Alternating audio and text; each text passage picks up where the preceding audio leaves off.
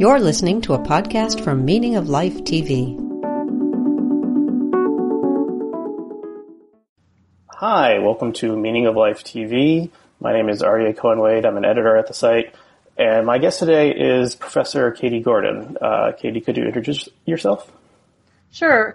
I am an associate professor of psychology at North Dakota State University, and I'm also a co-host of a podcast called Jedi Council that explores mental health and fictional characters.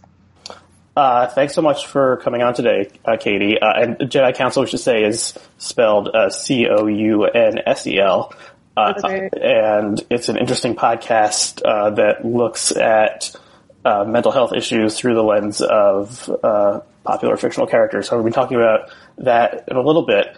But the additional reason why I wanted to have you on was you tweeted something I saw, that you gave a presentation on connections between science, religion, and mental health. Could you talk about that presentation? Sure. A friend of mine who's a colleague and a professor in philosophy here has a regular series where he does lunches that kind of have topics and talks that talk about science and religion, either of them, or sometimes they intersect, like in my talk. And so the idea is it brings in a lot of people from the community, from spiritual communities, from the public, scientists, and just kind of talks about how these issues go together. So the talk that I did was mostly focused on how mental health has recently made extra efforts to affirm the religion and cultural beliefs within their clients, and how and to pay attention to how mental health is affected individually by someone's spirituality. And in addition to that, there's been movement to make mental health care more scientifically driven over the last several decades, which I think both of these things are positive and lead to good outcomes. There are some times where the religious or spiritual guidance is in conflict with the scientific guidance in the mental health field. And so sometimes there are these areas that are more difficult to deal with. But overall, I think that it improves the care for the clients, and it also helps to someone during this talk stayed afterwards and said that one of the things that he thinks is important is basically taking wisdom where you can get it. And so another aspect of this, other than kind of taking mental health care and tailoring it for individual spiritual needs, is also kind of some of these therapies that build on practices taken from religiosity. For example, I've seen in the past that you've had some people on this podcast talk about mindfulness, for example, and that's been a core part of a lot of the therapies that we use. And even people who are not spiritual or religious, there seem to be some benefits in certain types of therapy for that. Mm-hmm. Yes, that's interesting. I think my kind of lay understanding would be like, and this is oversimplifying, but for sure, but it's like science and religion are like two separate lenses. And there's that famous quote from Stephen Jay Gould that they're like non-overlapping magisteria. So, on Life TV, we try to see connections between science and religion where they exist. What is, or there's an overlap instead of an opposition? An area where there's overlap. Well, one of the things that's been found, both because some of the wisdom within, and of course there's a lot of diversity within spiritual communities, but the idea that people getting together with commonalities and supporting each other during difficult times happens in a lot of spiritual communities. And there's a lot of scientific research that suggests interpersonal connections are essential to good mental and physical health. And that's a very strong, robust finding. And religious communities can be one way that people can find that. Now, there are exceptions where people can have negative effects within certain religious communities depending on what's happening for them. But overall, there tend to be a lot of benefits. So that's one of the big ones, is interpersonal connection. But some of the other aspects as well, compassion for others is often a value within religious communities, and it's something that within therapy, for example, in couples therapy or in individuals who have difficulty getting along with others, having compassion, forgiveness. Sometimes if you draw upon their spiritual beliefs, there's evidence that that can be helpful too. And so those are areas where it overlaps. And then the third one I would say are some of the coping practices within religion. For example, praying or asking for help from clergy and things like that. Some of those practices, when done well, can end up really showing benefits. Mm-hmm. Are there people who understand a mental health issue or struggle through a religious lens who are resistant to looking at it through a scientific lens? Yes, that's been something that there are within certain religious communities, and I have, though I'm a professor now, in the past I've done more direct therapy work with people, and there are some people who believe that their mental health problems are due to spiritual problems, which is something that explanation of mental health problems is just goes way, way back. I mean, back in time. And the way that we understand it now, most of us don't think of it that way. And it can actually inhibit them from getting help because they believe that they're not doing something well enough, they're not praying enough, they're not good enough, and that's what's causing it. And sometimes that can be reinforced by their religious community, and that can be a major barrier in treatment. So that's kind of when it goes to the negative side. Do you ever encounter the opposite side of people who are looking at it strictly through a scientific lens, and then there's some religious aspect that can give them some relief? Yes, I think that, so I'm not sure if this is exactly what you mean, but if for some people, for example, if they're kind of reductionistic about what's causing the mental health problem. So if they think it's just a chemical imbalance or something like that, and they think it's just about medicine and that will help you to get better, it can be helpful to have them broaden the way that they're thinking about things and consider finding meaning and connection through other sources such as spirituality, as long as it fits with them and their personal values. Okay, let's move on to your research on suicide.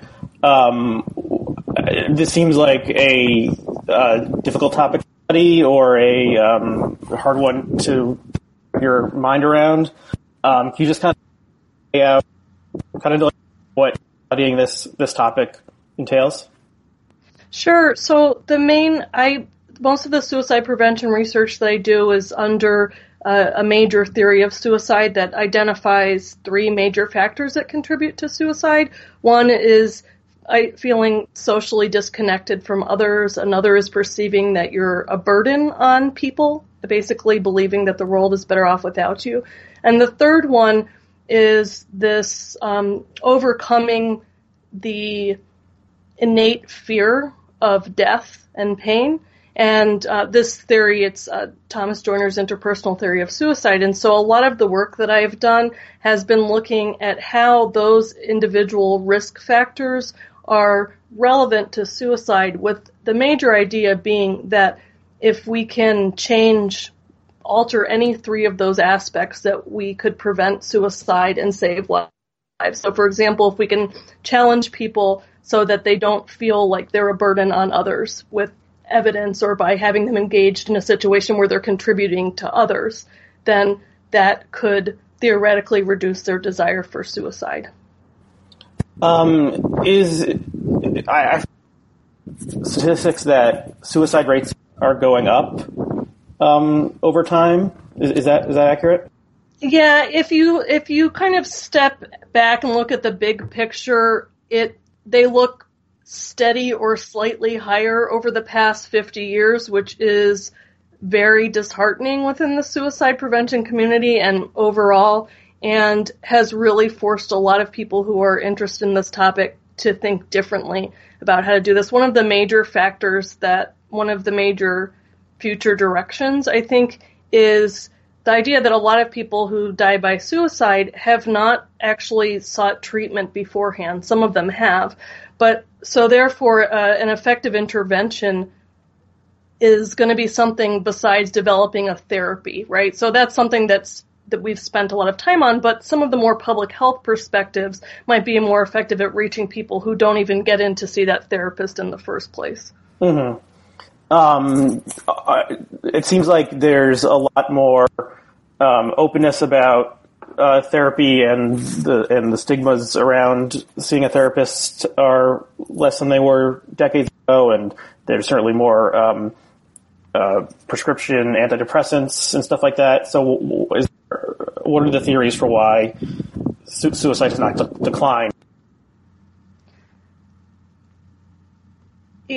One of the big thoughts on that, and because it is kind of puzzling, is that some of the early theories of suicide were sociological theories that looked at society and how it's made up as a whole, and so it may suggest something at a larger level about how people feel valued and connected with other people that goes beyond kind of the individual level. So, for example, if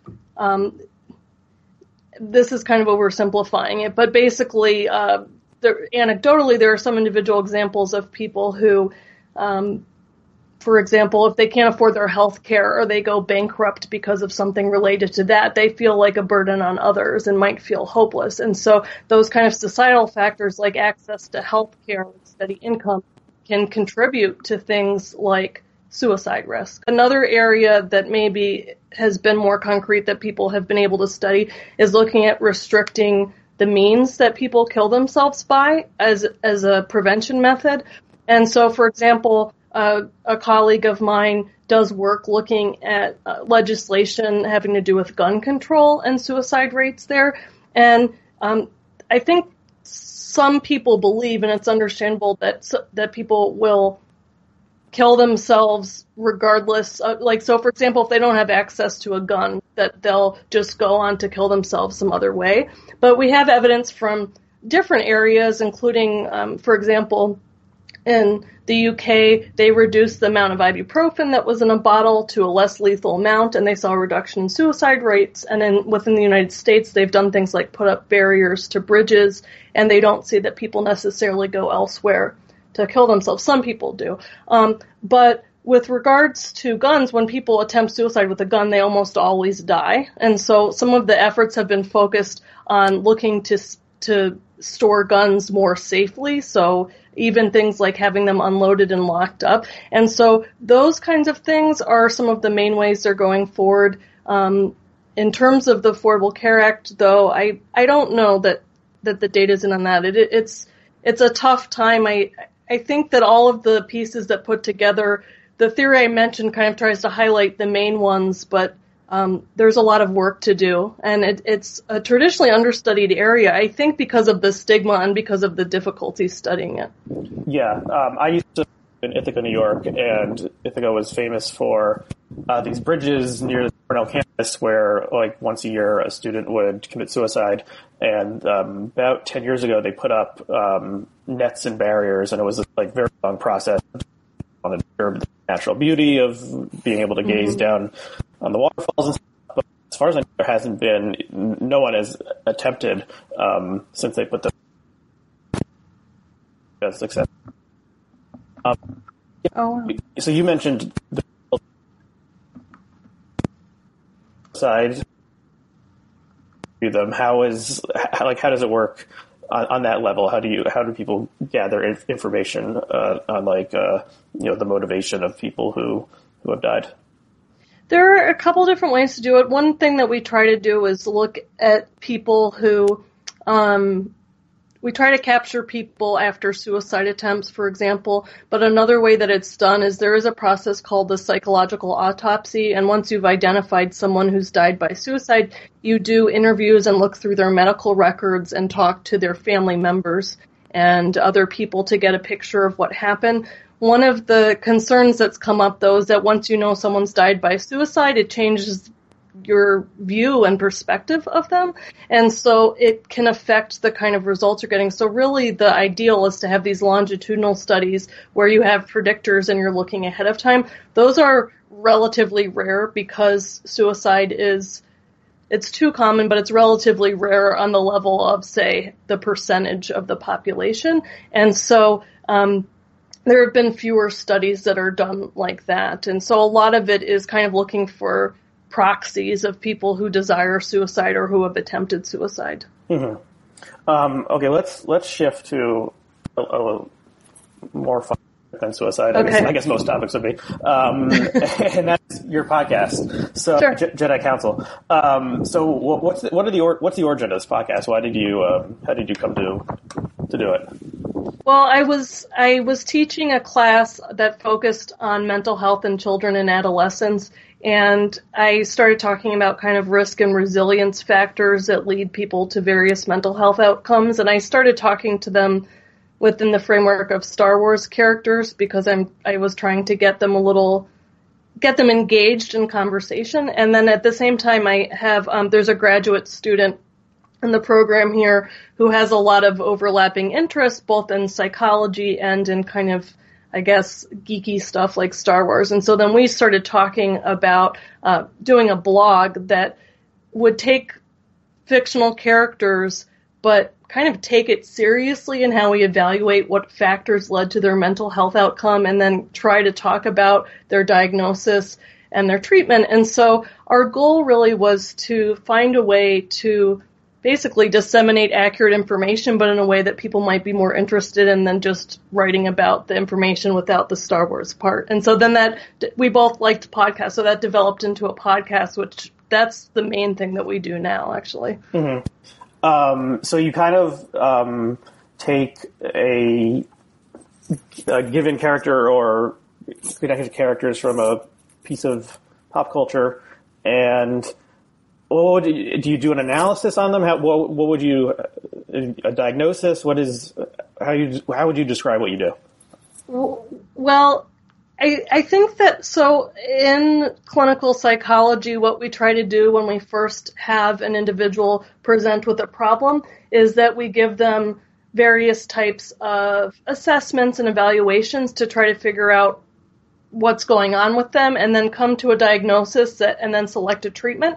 So we try to do that same thing. So for example, with Darth Vader, who was the first character that we looked at, that involved watching all of the Star Wars movies and paying attention to all of the pieces of his upbringing. And he's a character that we have more information on than a lot of others in terms of how he grew up and stuff like that. And so we pay attention to that and kind of look at the pattern of symptoms that he expresses as Darth Vader and see what it maps onto. In that case, we decided that he fit best with narcissistic personality disorder. And so we'll kind of give a history, then we'll talk about the symptoms he exhibits and why we think he has that diagnosis, and then talk about what the evidence-based treatment is for that diagnosis. I think Darth Vader has narcissistic personality disorder. Okay, so some of the symptoms include things like entitlement, and he certainly seems entitled and believes that he should get whatever he wants immediately. And when he doesn't do that, he acts out aggressively, which is a pattern that's common with narcissistic personality disorder. In addition, he has grandiose visions of how things should be. He early on has some visions of ideal love with, like, Padme. Oh, what's wrong, Lane? So early on, he had these visions of perfect love with Padme, and those didn't work out. And then he also believed that he was, he actually was stronger in the Force than many of the other people. He was higher on midichlorians. Star Wars people get mad at me when I say that. But anyway, that he was the best, and he also didn't think the rules should apply to him. So, for example, getting married, he thought that should be okay. He also interpreted whenever the Jedi Council was cautious, like Yoda was cautious about training him because of his signs of impulsivity and destructivity, he interpreted that as them being jealous, or that Obi-Wan Kenobi's just trying to control him. And so that's real consistent with narcissistic personality disorder, basically thinking you're better than people, the rules don't apply to you, acting out aggressively, and having these kind of grand visions. And so he fits that pretty well. Everything we do is kind of it's done a little tongue-in-cheek because it's obvious there are limits to what we're talking about, and he has levels of destruction that hopefully we'll never see. And so it's really, it's it's exaggerated and it's kind of used as an example, but a lot of the stuff we do couldn't really happen. But yeah, he's an extreme case, I would say, of narcissistic personality disorder, and it is bad because it is matched with all of this power and destruction at his fingertips. So yeah, it's a real problem. I think Kylo Ren shows some of the somewhat similar characteristics, but he's not as, I guess, threatening, at least in his stage. We'll see what happens to him next, but I mean, he's still pretty problematic. Okay, let's talk about another narcissist in popular culture, and that's Michael Scott from The Office. Would you have a similar diagnosis, or is there something else with him? Well, we ended up giving him a non-satisfying diagnosis, which is personality disorder otherwise specified. So what we argued is that he has a lot of characteristics that cause him interpersonal problems. He has a very, very high need for intimacy, but he has also no impulse control, and he's not really good at being empathic and thinking about what other people want. So he kind of, we actually, for this one, we have a graph of his various characteristics and talked about, like, the problem is he's so needy for approval, but at the same time he says and does all the wrong things. I think that he comes from a more good-hearted place, which is why I think people overlook a lot of the stuff that he does than Darth Vader, for example. And so that's promising. It seems like the big thing with him would be teaching him some impulse control and some perspective taking. It seems like his emotions overwhelm his own concerns overwhelm his ability to think about, like, oh, saying this might actually really insult someone, and maybe I shouldn't say it. Yeah, one thing that's interesting about that character is I think the writing evolved and the character evolved, and the performance was so good that in the beginning he was more of a one-note, like, buffoon character and the villain of the show, a comic villain. And then as the show went on, you saw more and more facets of his personality, and he became more human, and Steve Carell's performance is just so good that you can't kind of help but feel affection for him, even though he doesn't really evolve as the show goes on, but your affection for him increases. Yeah, I agree, and I think that's one of the things that's so great about The Office. I mean, even Dwight, who's totally irritating in every way, is kind of endearing by the end of the series, and Angela, and a lot of the characters that are frustrating. And I agree, I think Steve Carell has a lot to do with that too. He's just you see throughout time more of the times where he's trying to be happy, and I actually think his connection with Holly helps to kind of reduce some of the inner loneliness that's driving all of his kind of overwhelming behavior, if I had to speculate on a completely fictional comedic character. Yeah. So an episode that you did recently, or you did a 2-part episode, was on The Big Lebowski, which is one of my favorite movies. And can you talk about both the dude and the other characters in this movie? Sure. So the dude I view as someone who is kind of low on the personality characteristic conscientiousness, which is one of the, the big 5 personality traits that psychology has identified. He's real relaxed. He's very dude. I think some of that interacts with his substance use as well. And, one of the things we didn't want to do is over-pathologize the dude. And, I mean, it's all ridiculous anyway, because, of course, it's a very funny movie, but what we did want to talk about is some of his substance use issues. So he does exhibit some signs of substance use problems, like he's driving and, like, drops a joint in his lap and then, like, pours alcohol over it and, like, runs into a car, which of course isn't funny in real life, but it is within that particular thing. But that can actually be a sign of substance dependence. So that's kind of where we take a lot of liberty to talk about stuff we like, and hopefully that entertains other people and allows them, it's kind of like when we were talking about suicide prevention. It can be really painful to talk about some of these mental health issues, but hopefully if we bring in some levity, like through the dude, that can be helpful. So I think he does meet for cannabis dependence, I think, in terms of his use and things like that, frequency. Walter Sobchak seems to have more of a an anger problem.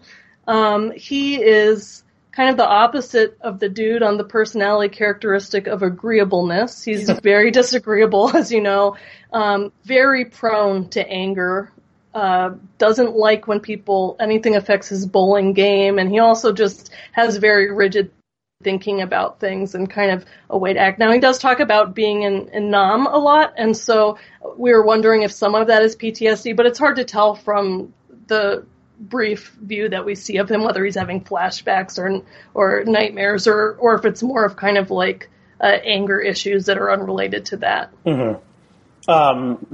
Does Donnie does Donnie present enough of a personality to get a diagnosis? There's something going on with him, but I can't figure out what. I'd have to do more testing, because it does seem like he's kind of understanding things on a different plane than other people. Yeah. So I'm not sure what, though. Yeah, I guess we'll never know. Spoiler alert, he doesn't make it, so... I know. It's very tragic. Are there any other pop culture characters who you think would be good to quickly discuss? Let's see. Well, one thing that we talk about, let's see, from Star Wars. Well, we do talk about Kelly Kapoor from The Office, too, so another kind of character, and she's interesting because we think she has histrionic personality disorder features, which isn't that common because it doesn't bother people a lot, but she has this kind of superficial mood and affect and kind of really calls a lot of attention to herself, like when she tells Ryan that she's pregnant when she's really not, and those types of things. And I do think Ryan, by the way, has some narcissistic features, so they kind of are an interesting match of personality there. And so she's interesting because she kind of, from the early part of the season, at least from, say, the second episode of Diversity Day, she actually becomes more extreme in her personality. I mean, to the point where the finale, she's running off with Ryan impulsively and leaving her husband behind. So she kind of has the opposite trajectory as some of the other characters in terms of maturity and things like that. Do you think that the way fiction and entertainment works, we're more likely to see characters that have some kind of diagnosis because they're exaggerated and they want to, creators of the work of art want to keep our attention and keep us guessing? And so is that like everyone on The Office has some kind of personality disorder, or just like, does everyone in real life have some kind of personality disorder? I definitely think it's the former. I think that the personality stuff especially is exaggerated for humor purposes. I don't think everyone has a personality. Everyone has a personality, hopefully, and a lot of people view personality disorders as just extremes of those levels, and I tend to agree with that model versus kind of like there's personality disorders and then people who just have none of these issues.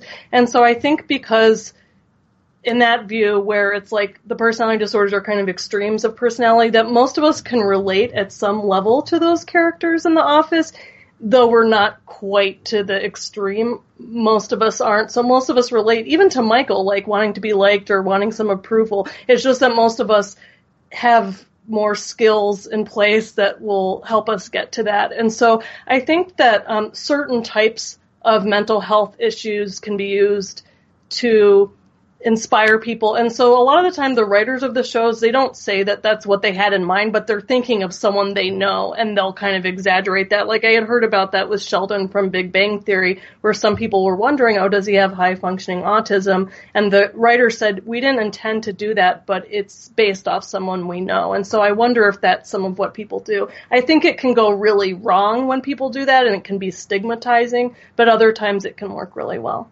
Mm-hmm. Yeah, maybe it's just the exaggeration, especially with comedy, the exaggeration makes sense to me. Okay, we've gone about half an hour. Do you have anything else you'd like to add? Where can people find Jedi Council if they're looking for it? I have a sticker we're at Jedi-Council.com and from there you can see our blog posts and our podcast. We're also on iTunes, Stitcher, and Podbean. Cool. And this show is available on iTunes, and you can leave a rating if you enjoyed it. Thanks so much, Katie, for coming on. Thank you for having me on. And thanks to all of our viewers and listeners. We'll see you again next time. Before you go, a quick message from the suits at Meaning of Life TV. Meaning of Life will always be free for you to watch and listen to, and we don't even go the NPR route of guilting you into donating during Pledge Week. But we do have a small request. If you enjoy Meaning of Life programming, rate and review us on iTunes. The iTunes algorithm weighs positive reviews heavily, so taking a few minutes to rate and review us will help more people find out about our shows. Also, of course, we encourage you to subscribe to our Twitter and Facebook feeds. Thank you.